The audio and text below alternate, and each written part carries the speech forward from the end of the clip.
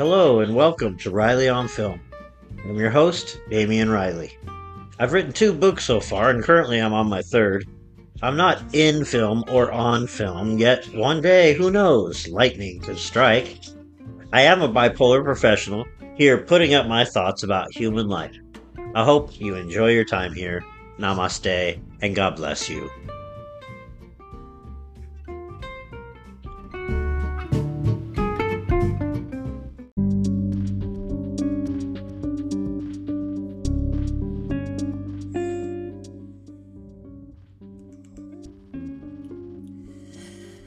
Okay, I just finished watching the horror movie Skinamarink.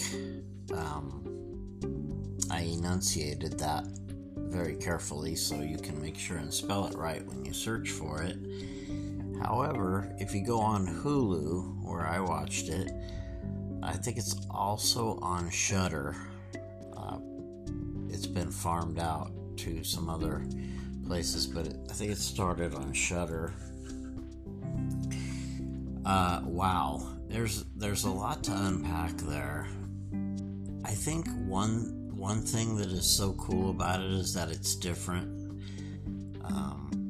That sounds like a kind of cliche thing to say, but it is different, and I think it's the coolest thing in the horror genre when a director takes chances and comes up with something truly different, and this is that. You have the children in the house, and from what I can gather, there are 2, Kevin and Kaylee. Excuse me. And, it's the kind of house where I guess you could compare it to in Toy Story, but not Andy's room, the room of Sid, the creepy kid. Just not any art on the walls, particle board fixtures. They say it's set in the 90s, but it just almost seems like a 70s vibe to me. And the carpeting you see is very nondescript, almost like, whatever came with the standard house is what they got for the carpeting. These are just my perceptions, and I think anyone who watches it, if they're open to it, a lot of people will not be open to watching this movie because it's borderline boring. But if you can think about it, like, the director is really doing something here and really telling a story. I think that's the key thing, is you have to believe that there is a story, and I believed that. I have to be honest, the first time I watched it, I had a hard time, and I kept turning it off and turning it on. And then I did what you probably should never do, but I tend to do it once in a while. I went over to YouTube and looked at a couple reviewers, what they had to say about it. And after doing that, I realized that there is something there, because both the reviewers I really respect, and I liked what they had to say. And one of them even admitted that she didn't like it and has a newborn, and so she couldn't sit that long in the dark watching it. But when she finally did take the time to watch it in bits, she was a big fan of it. And she also said that she appreciated the jump scares, and I hadn't seen any jump scares yet. I got about 20 minutes into it. I think the first jump scare is like at 22 minutes, around there. Don't quote me on that. It's somewhere around there. And it's certainly not anything that will really make you jump, but it can be classified as a jump scare, I think, in the context of this film. So anyway, I wanted to get into the story because I kept asking myself, what is the story here? There is a story. People have said, that I respect on YouTube, have said there is a story here. And the horror community has really kind of taken this into its arms and really, really embraced it. So that is something too that is undeniable and you have to kind of accept. But like I said, I mean, I think your average viewer, especially if you're not into horror, is going to be... This is like atmospheric horror, and I'm really into atmospheric horror. Now, you can take another movie that I like that was different, like Tusk, and I call that atmospheric too, because some of the scenes are so... Oh, they just remind you of Old Man in the Sea and storytelling and things like that. So, but then other scenes are completely wacky and something out of H.R. Pufnstuf and blood and gore added on. So, and Frankenstein too. So that film, it has a lot going on. This one kind of takes atmospheric to a different level, and you are sort of on the ground with your face in the carpet, and then other times it turns completely upside down and you're on the ceiling looking at doors and pictures, and sometimes the doors disappear.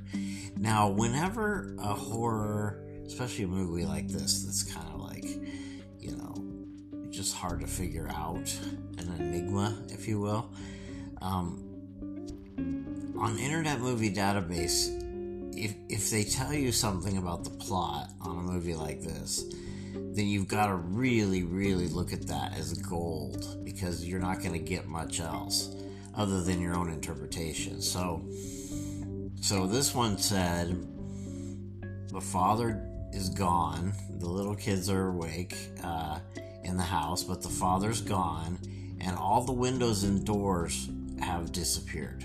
And that's all it says.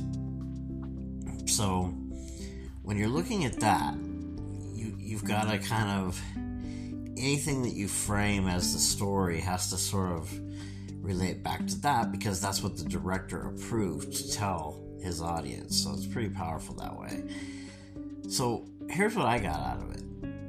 My feeling is, and by the way, this isn't, I mean, like I tell my students, there is no wrong answer here of what's happening in this movie, because it's meant to be open to interpretation, clearly. And the director, I heard on one of the reviews that he made this movie for $15,000, which in a climate these days where you're lucky to be able to make a blockbuster horror film for, you know, less than $500,000, or around $500,000, or more than that, or several millions, $15,000 is just incredible. That they made a movie that made it into theaters, and this did make it into theaters, and now it's on Hulu. So this movie has done a lot with $15,000, and it definitely made a profit. So you don't see any of the characters' faces. I think at the very end you see a little bit of Kevin. Turns his head slightly to the right, but other than that, you don't know what any of these characters look like. You hear Kaylee's voice a lot, and that gets into my interpretation. I think Kaylee is having one of those dreams where you're sort of half awake and sort of asleep, and it's sort of a nightmare, but it's also a dream, one of those hazy twilight dreams. And this is all what's going on in her dream, and we are experiencing her dream.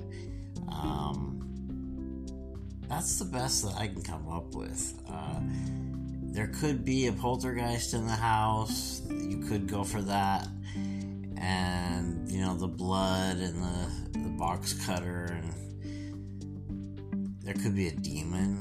It definitely feels like a demon, but I think all these things could be in the mind of a 4-year-old, and that's kind of what we're experiencing, but I could be wrong. So check this thing out. It's called Skinamarink. You're definitely going to have to be relaxed and calm, and turn all the lights off when you watch it, and then let me know what you think of it. I've got it playing again here right now while I'm recording.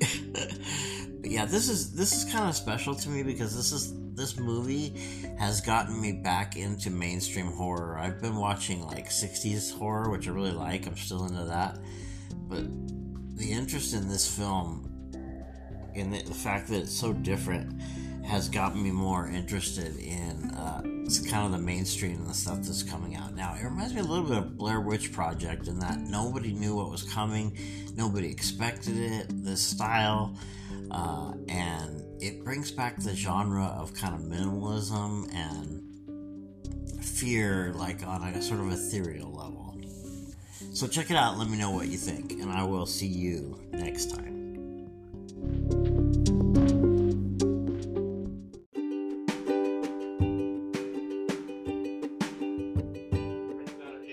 Hello there, and thanks for listening to Riley on Film. I'm your host, Damian Riley, finding his way between bipolar and this crazy, messed up world that thinks Trumpism is religion. But thanks for listening, and I hope you'll come back, and I accept all people, love all people, and I will see you next time.